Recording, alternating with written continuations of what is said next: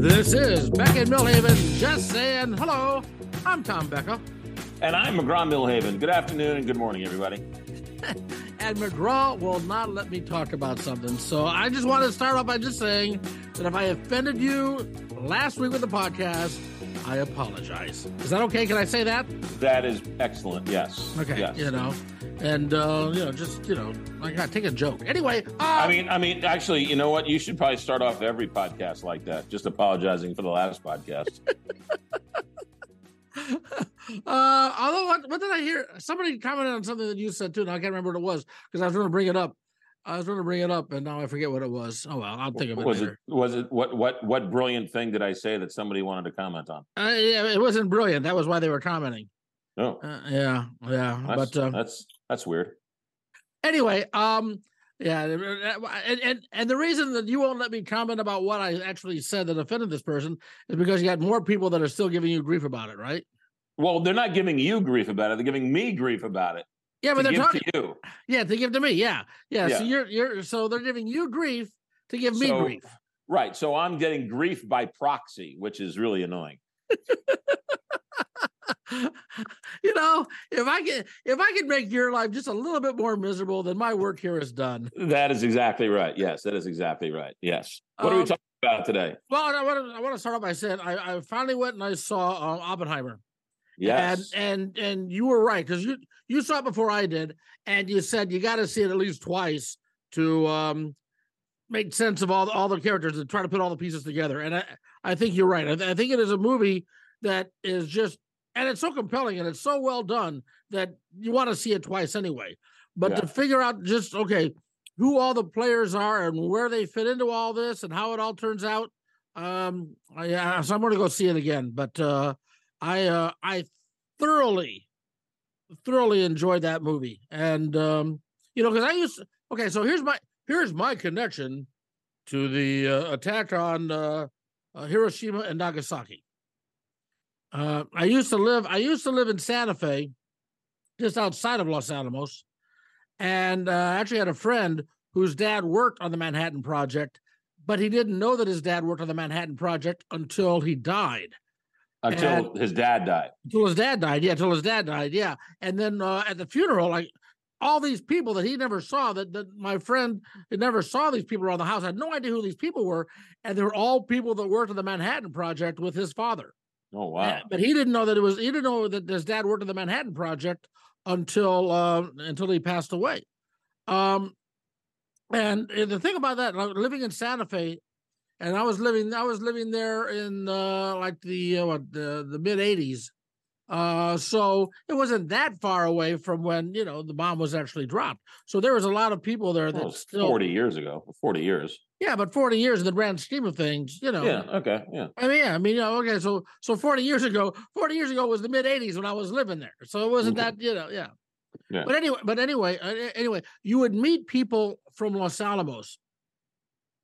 And, I just sort of like pass them on. Oh, hey, what, how you doing? What's your name? Oh, Bill. Hey, Bill, I'm Tom. What do you do?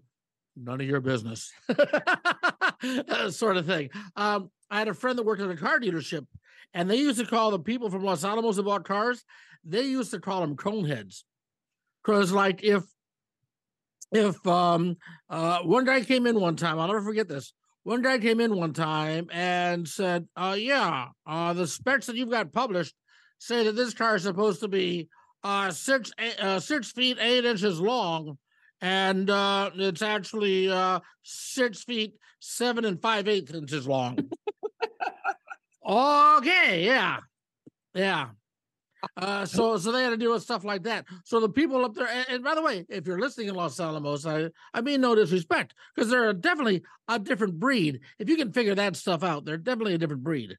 Well, and then, of course, my other connection to Hiroshima and Nagasaki is that living in Omaha, where the Enola Gay was built in Omaha, and I've actually been in the hangar there at Offutt Air Force Base where the Enola Gay was built. Which I had no idea the Enola Gay was built in I didn't think you did. I didn't know it for years either. And then, I wound up I wound up actually in the hangar where it was built. And you know what else is in that same hangar now, or at least it was. I think they moved the office. But you know what was in that hangar? What brought me there?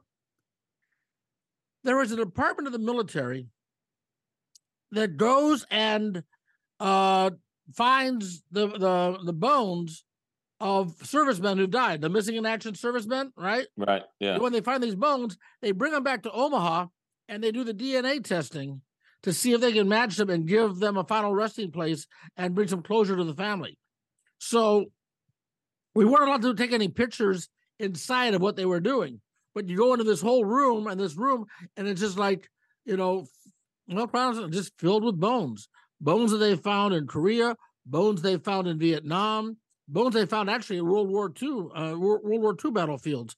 And they go and they do all their DNA research to try to match those bones with the deceased person. But anyway, the point being here, my connection to Oppenheimer is the living close to Los Alamos and knowing some people whose father worked on the bomb, worked on the project, and then also being in Omaha in the hangar where the Enola Gay was built. That's your brush with greatness. My brush with greatness, yes. I interviewed, I think the man's name was Bob Greene. I interviewed him too. I know what you're talking about, yes. Yeah, he was a columnist in Chicago. And when he was a kid, he grew up and he tells the story that he would go Saturdays with his dad to go buy a newspaper, and drinking coffee at the newspaper stand every morning was this man. And every morning his father would say, that man helped save America. And the guy was Paul Tibbets, the pilot of the Enola Gay. And when Bob Greene got older, he ended up writing a book about the Enola Gay and the pirates and what happened to him and everything else, and story about him growing up and learning about World War II and everything else. It was a really interesting book. I think the book was called Duty or Honor and Duty or something like that. It was Bob Greene. It was a story about Paul Tibbets, the author or the pilot of the Enola Gay. Yeah, I read that book too, and interviewed Bob Greene as well, and another connection there. So the pilot there that piloted the Enola Gay was living in Columbus, Ohio, where I also lived. So I have all these connections to Oppenheimer. If you were only living in Nagasaki at the time. Oh, that's cold. Oh, that's cold. But oh man, yeah, okay. Now send McGraw nasty texts and emails about that comment. All right? Care about this. If I'm getting grief for something I said last week, then he should be getting grief for this. All right, now hold on a second. Too soon? I mean, it's been 70 years. All right, hold on a second. So the controversy over Barbie, right? Where Singapore and Vietnam, and somebody is upset because in the movie Barbie, they have a map of China or Asia, and it somehow depicts something that's incorrect, and they're so upset over Barbie because of this map that's on the screen for a second and a half. Have you seen this controversy? I've been too focused on the far right, who's all upset about how Barbie emasculates men. But okay. Yeah. So there was before the movie came out, there's a big controversy, and like China and some of the Pacific Rim Islands nations were upset that somehow this map on a wall behind Barbie that is 2 seconds in the viewing is somehow upsetting because it diminishes their worldview or whatever else, right? That's a huge controversy. How come the controversy of Oppenheimer being played in Japan isn't that big of a controversy? I mean, it's a story about how they dropped nuclear bombs on Japan. You would think Japan would have a problem with that. Well, yeah, I think Japan does have a problem with it, and this is why they're not showing it. Plus, quite honestly, I mean, it's probably just a business decision. I can't imagine people flocking to Oppenheimer to see, the story of how the bomb was built. Well, people went to go see, the story of Osama bin Laden, and anyway. Here is my takeaway from Oppenheimer, and I'm oddly enough curious to get your thoughts on this, and I'm not sort of dispelling any plot lines or twists. I mean, we all know what happened. Mm-hmm.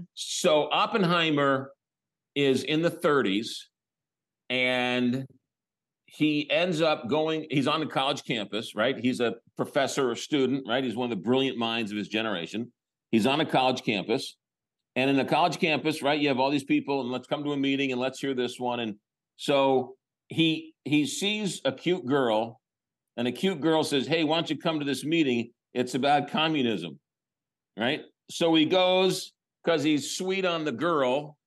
And years later, he's still trying to somehow having to justify going to this communist meeting because he was really trying to hit on a girl, which is really kind of hysterical because we've all done things, right? We would go to all sorts of things to go meet a girl, right? I mean, if I was 1936 and somebody said, hey, a cute girl said, hey, come to this meeting, I'd be like, yeah, sure, let's go. Are you a communist? No, I was trying to meet the girl, right? I mean, so all these years afterwards, he's had to justify, and all these other people had to justify going to these communist meetings when they were just trying to meet girls. Let me ask you this, and I'll give you my answer to this.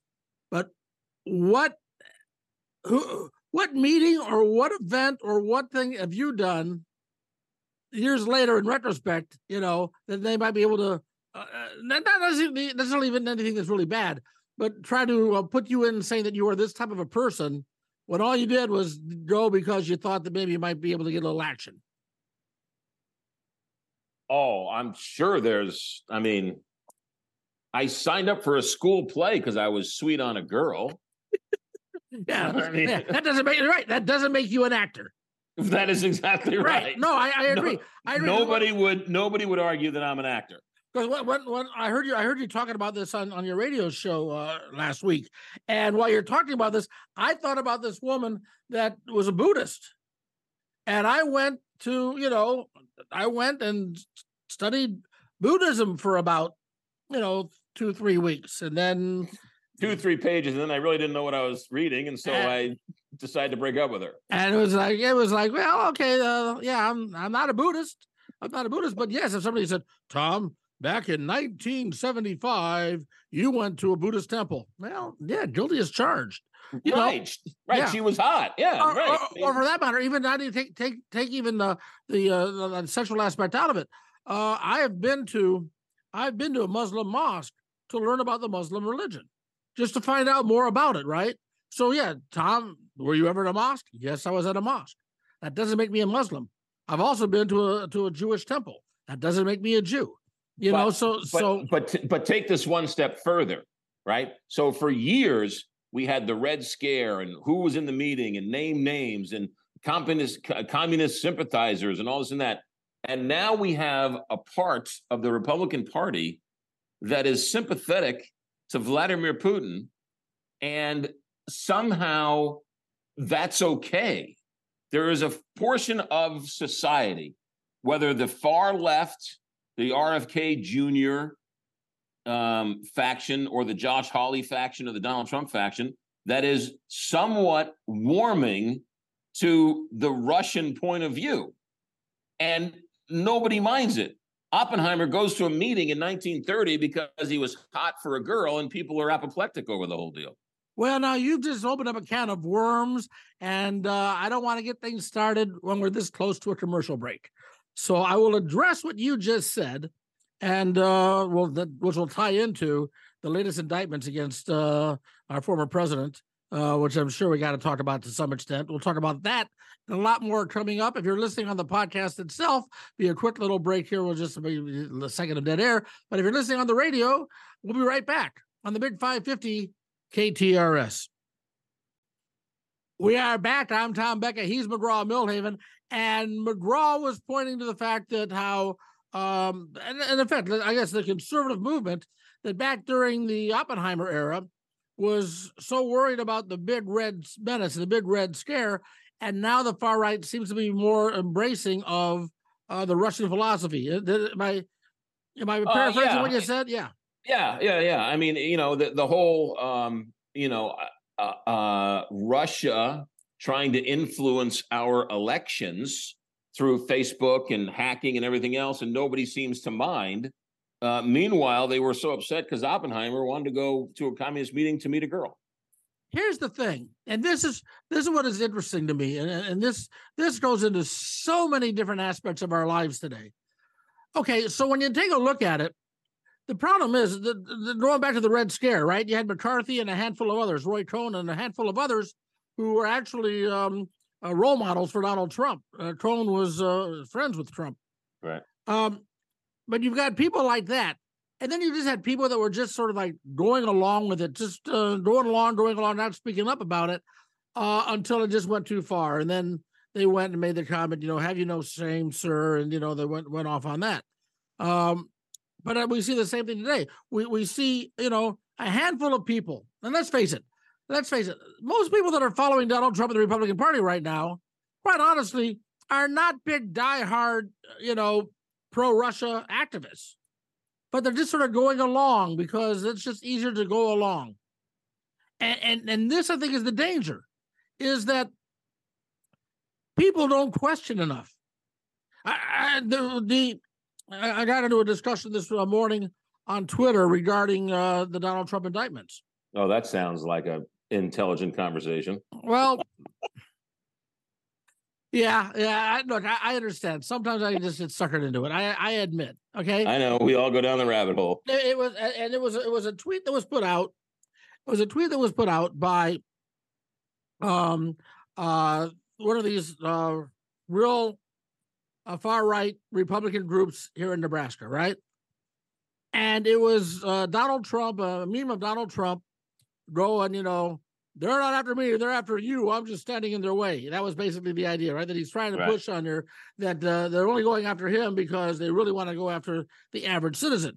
To which I pointed out, I said that that's not true, because just common sense would tell you it would be so much easier to go after a Chris Christie, to go after a Mike Pence, to go after a Nikki Haley or was it Ramaswamy, or so much easier to go after someone like that than go after the former president, and so then that started the thing. It's like, well, yes, those other people aren't a threat to the deep state.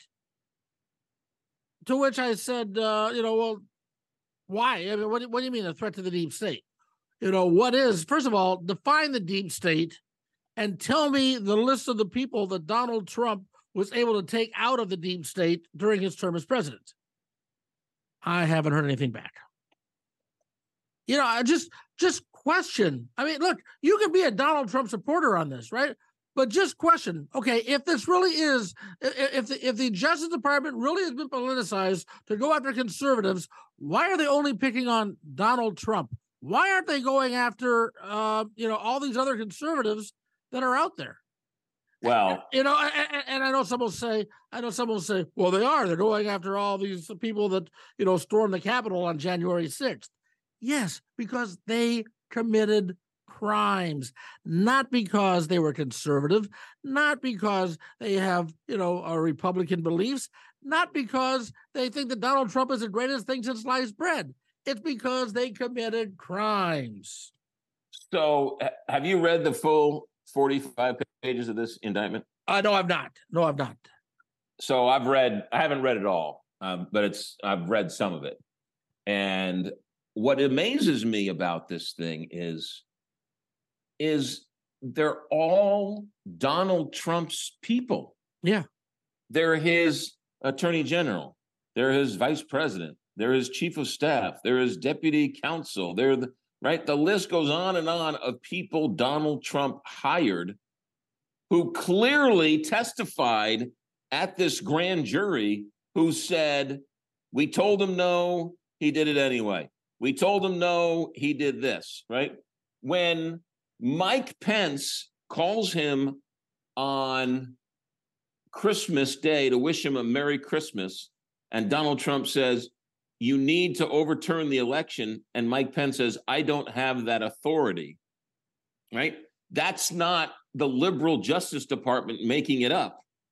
That's Mike Pence. When they have a meeting on January 5th, and Mike Pence's chief of staff is so worried about what Donald Trump is threatening to do to Mike Pence, that Mike Pence's chief of staff alerts the Secret Service, that's not the lily liberals trying to run the deep state.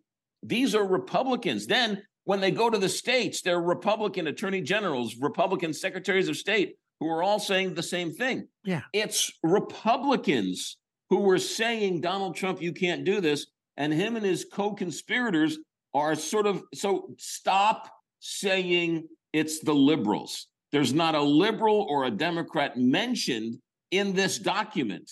It's not the liberals. It's Donald Trump's own people and Republicans who are saying the man committed these crimes. And if they really have gone and what's the word I'm looking for here? Gone and politicized the Justice Department, and they're just going after conservatives in that, then tell me. And again, I think I brought this up in another podcast a couple of weeks ago. Then you have to admit, then boy, these liberals that are doing this have got to be so well organized to be able to put this together, because it's what happened in Florida, it's what happened in D.C., what happened in New York, what's happening in Georgia. I mean, you go down the list here of all these different things, and to be able to put this together into cohesive, organized plot to get the former president. It just doesn't make any sense. They have him saying to Milley, I lost this election. I can't believe I lost this election, right? They have Mark Meadows coming up from Georgia saying, we looked at Georgia and they ran a pristine election. There's nothing there, sir. You didn't win. Stop. There's no, every lawyer, every legit lawyer.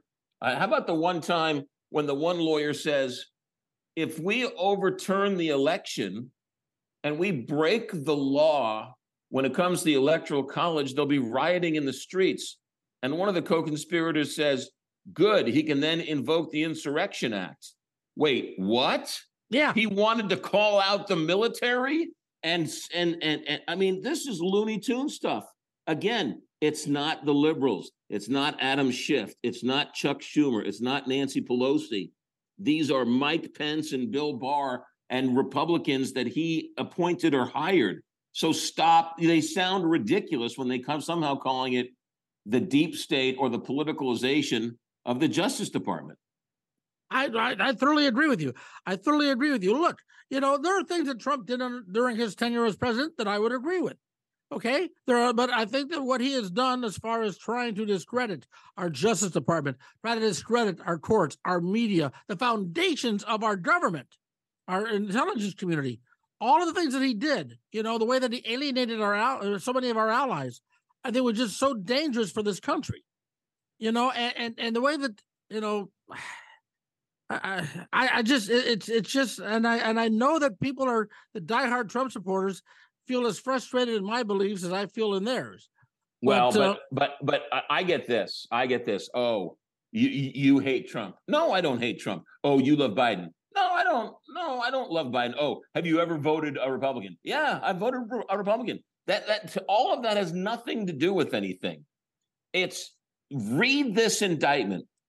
Ron DeSantis, who is running, apparently he's running for president against Donald Trump, apparently. And he puts out a statement and says, I didn't read the indictment, but this is a clear indication of the politicalization of the Justice Department. You didn't even read the indictment, and it's somehow the politicalization of the Justice Department. Give me a break. At least lie and say you read the indictment.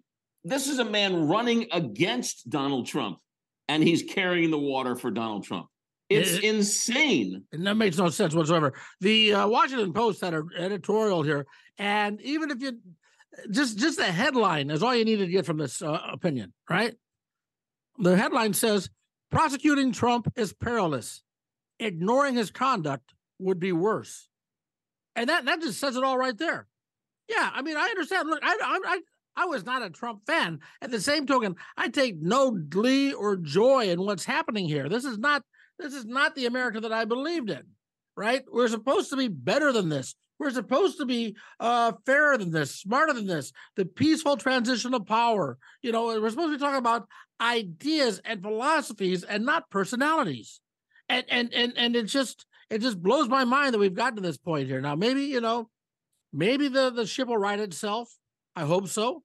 But it does. The way that people have just fallen in line. You and I years ago did a trip to the Czech Republic, and actually it was a river cruise up the Danube where we wound up in Budapest and that. And one of the days we went and visited a concentration camp outside of Prague.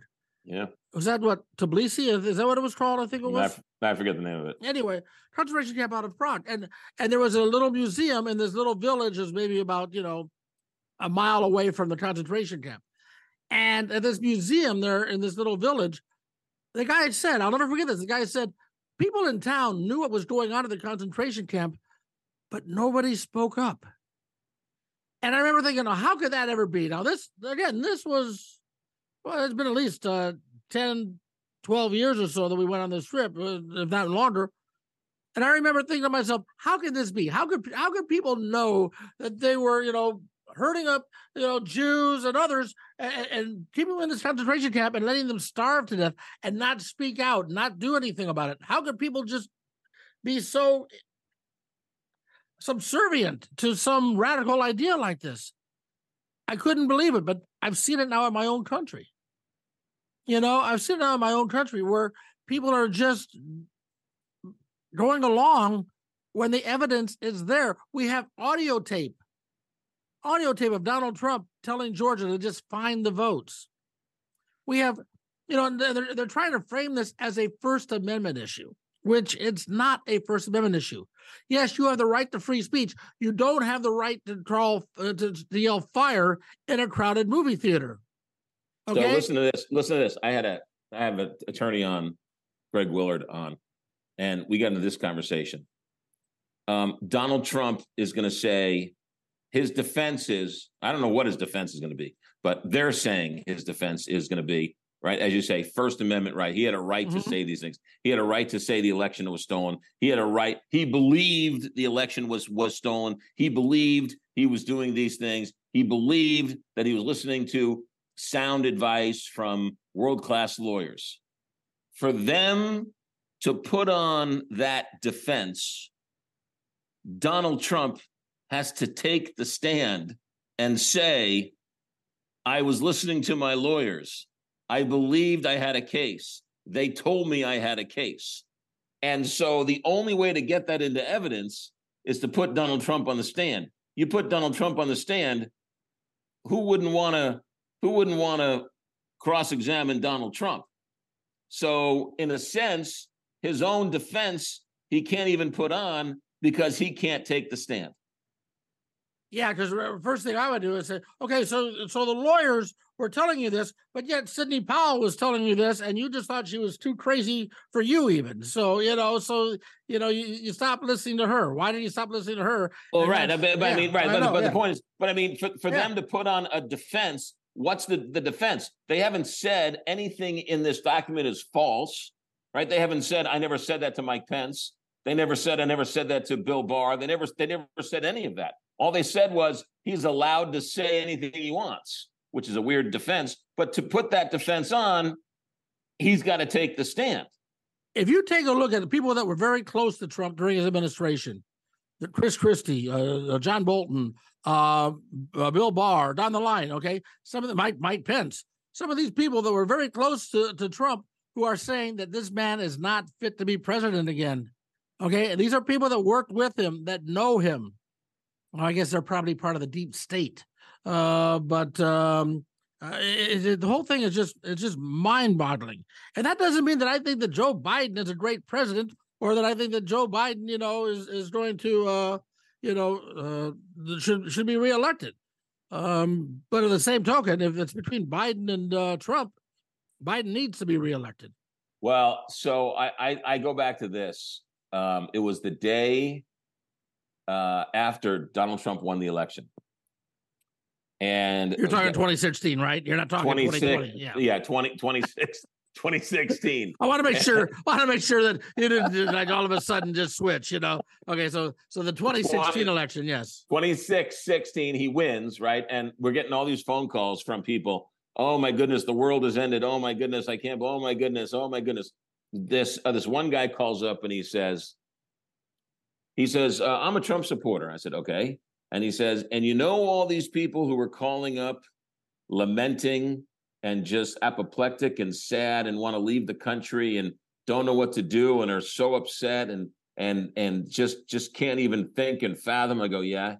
He goes, that's the way I felt the day Obama got elected. Yeah. Yeah, and that's it. Although I will say this.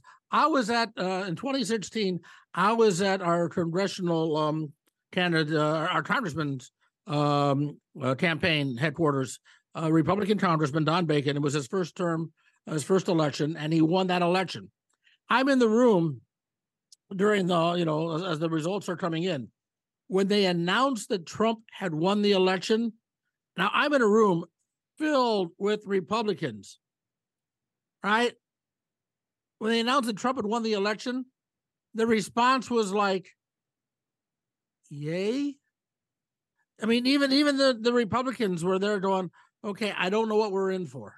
Now, I think Kevin McCarthy, if he was being honest, he's pulling his hair out. Mitch McConnell's pulling his hair out, right? Any Republican who doesn't have to face the voters has no use for Donald Trump. I mean, any Republican who's saying nice things about Donald Trump, 99% of them are lying. They're just telling the voters what they want to hear. They don't really like him. They just have no choice to agree with him because the voters like him. Of course, in this district here in Omaha, this may be like the most purple district in America. And Congressman Don Bacon, who I just referred to a moment or two ago, he said he's not supporting Trump. He is not supporting Trump. And what does that mean? What does that mean? What do you mean? Oh, what happens when Trump wins the nomination? Is he supporting him then? That's still sort of up in the air. He's not officially said that. But, exactly right, because he's like Ron DeSantis, who's running against him but running with him. Yeah, well, we'll see what happens when the general election happens. Right now, I think Bacon is just concerned about trying to be, being primary out. Here's the thing, though. If throw in a Ron DeSantis, throw in a Chris Christie, throw in a Nikki Haley, throw in a Tim Scott, any one of those wins the nomination, they blow Joe Biden out of the water. The only person Joe Biden can beat is Donald Trump. Why are they sticking with this guy? And right now, depending on the polls that you believe, it's neck and neck, and Trump could win. One more thing about this, and we'll move on to other topics here. One more thing. I did read some political consultant who made the comment. He said Biden will go through the whole nomination process, and then when it's time for the convention, they'll have a broker convention. Biden will step down, they'll have a broker convention, and somebody else will be the nominee. Now, do I know that to be a fact? Of course not. Do I think it'll happen? I'd say maybe 75%. Yeah. So this guy, that was this guy's prediction. Yeah. I mean, it's an interesting prediction.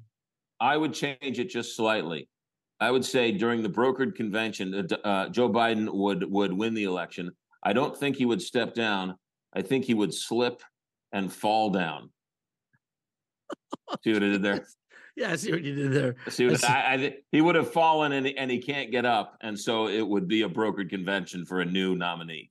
He brokered his hip. Is that what you're saying? Yeah, he brokered his hip. Yeah. You're pathetic. Oh, that's the type of comedy you get on Just Saying. And on that note, we'll take a quick break. If you're listening on the radio, take a quick break and be back in a second here on the podcast. This is Beckett Milhaven Just Saying on the Big 550 KTRS. And we are back once again here with McGraw Milhaven. I'm Tom Becca here.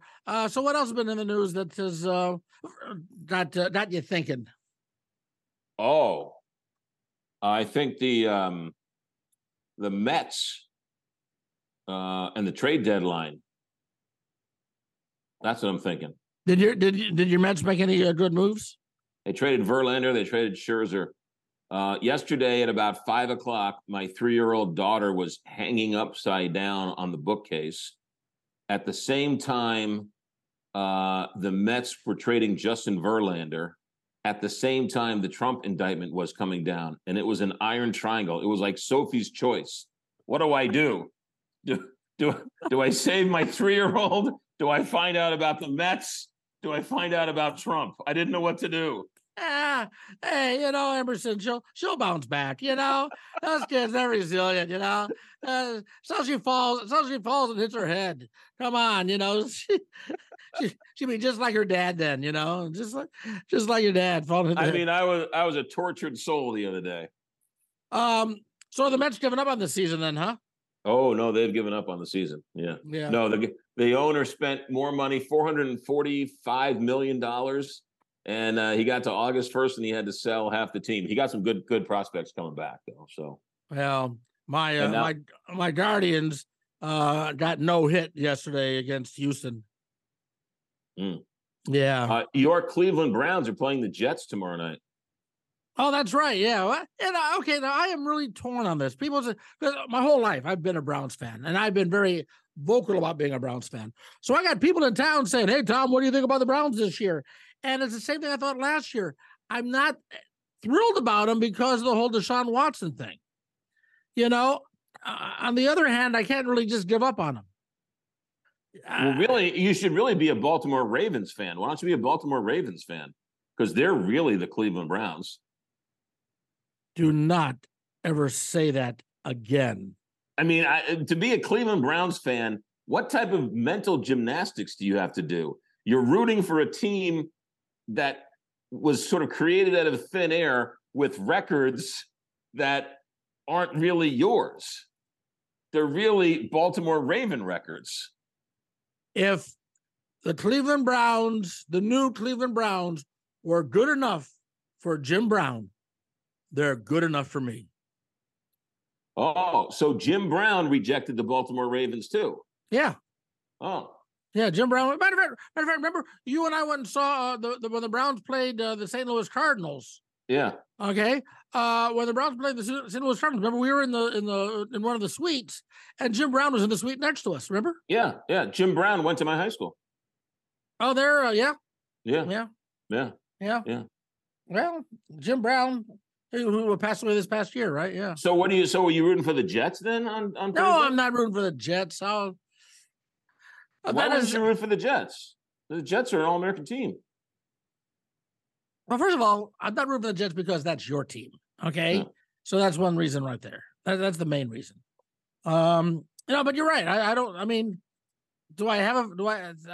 sort of rooting for the Chiefs, but then that makes me a bandwagoner because of, what the success I've had in the last couple years. You're a total bandwagon. Yeah, total bandwagon. Did you ever watch the Peyton Manning series on ESPN called Peyton's Place? Part of it, yeah. Did you see the one about when he visited Baltimore Ravens? No, I don't think so.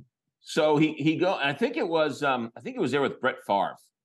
And so they go to Baltimore and they're doing a whole thing about Baltimore. And he asks the question, where is the Super Bowl V Lombardi trophy? And the Super Bowl V Lombardi trophy is at the Babe Ruth Hall of Fame in Baltimore. And the reason why it's in the Babe Ruth Hall of Fame in Baltimore is because Super Bowl V, the Baltimore Colts won the Super Bowl, right? Mm-hmm. So when Baltimore Colts left Baltimore in the middle of the night, cover. Right. They just turned their back on everything that was Baltimore. So they left the trophy. They didn't want the trophy anymore. So they left it. And when the Cleveland Browns moved to Baltimore to become the Ravens said, we don't want it. That's the Baltimore Colts Super Bowl. We're not Baltimore Colts. We hate them. And so nobody wants Super Bowl V's trophy. So they had nowhere else to put it. And the Babe Ruth Hall of Fame said, sure, we'll take it. So it's a Super Bowl trophy nobody wants. I'll take it. Give it to me. I'll put it on the mantle. I'll put it on the mantle. How weird is that? One of the greatest trophies out there, right? One of the most coveted trophies, and one of them nobody wants. Well, okay, but that goes back to, so the Cleveland Browns did move to Baltimore, right? But they kept the name and the logo and all that stuff, right? They're including the records and everything.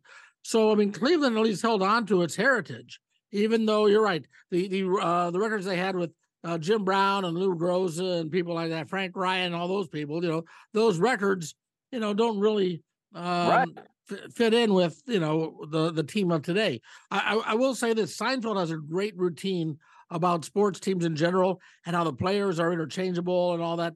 That really, when it gets right down to it, all you're rooting for is the uniform and laundry. You're just rooting for laundry. You're just rooting for the colors. Yeah, yeah. No, time and time again, you hate the guy, and then he gets traded to your team, and all of a sudden, you love the guy. Well, that's the thing with Deshaun Watson. Yeah, I mean, if Deshaun Watson, I think what the Browns did was stupid. They traded away their future. I mean, the last draft, I don't think the Browns had a pick until like pick number 735 because they gave away all their draft picks during the Deshaun Watson thing. I mean, I think that what the Browns did to try to win now at all costs was stupid. But having said that, if they start winning now at all costs, if they start winning after all the years I've been a fan, do I just go and still root for them? What do I do? I don't know. So to wrap this all up, it's very similar to politics. That's right. That was my whole point. I was going to go to right. I mean, you're a Donald Trump fan because he's your party. And if Donald Trump came out, who was a Democrat in all, right? I mean, he was. He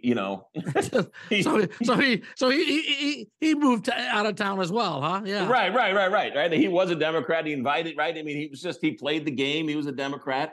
And all of a sudden he decides to become a Republican. If Donald Trump became a Democrat tomorrow, Democrats would embrace him in some insane way.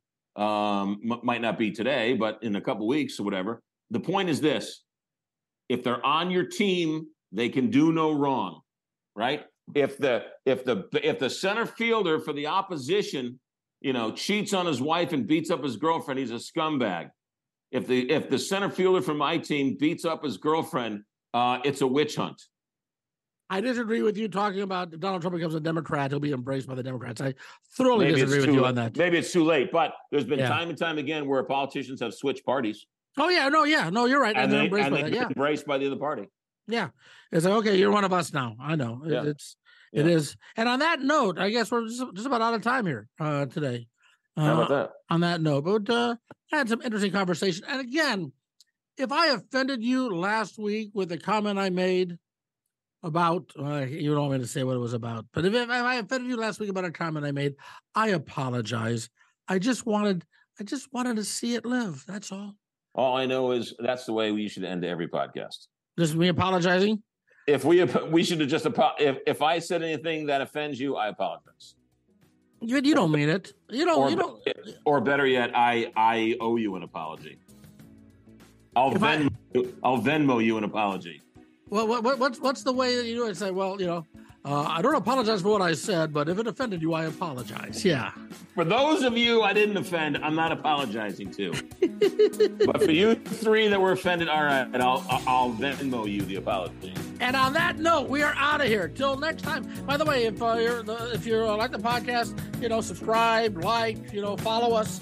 We've also got a Facebook page, Becker and Millivan Just Saying, which we really have not. We've done a really poor job of marketing this. You know that? I mean, as far as the podcast itself goes, we've done a really poor job of doing that. We got to do a better job of getting this out there for people to listen to. So anyway, we're out of time. So until next time, I'm Tom Becca. McGraw Millivan. We'll see you later. Bye-bye. Bye-bye.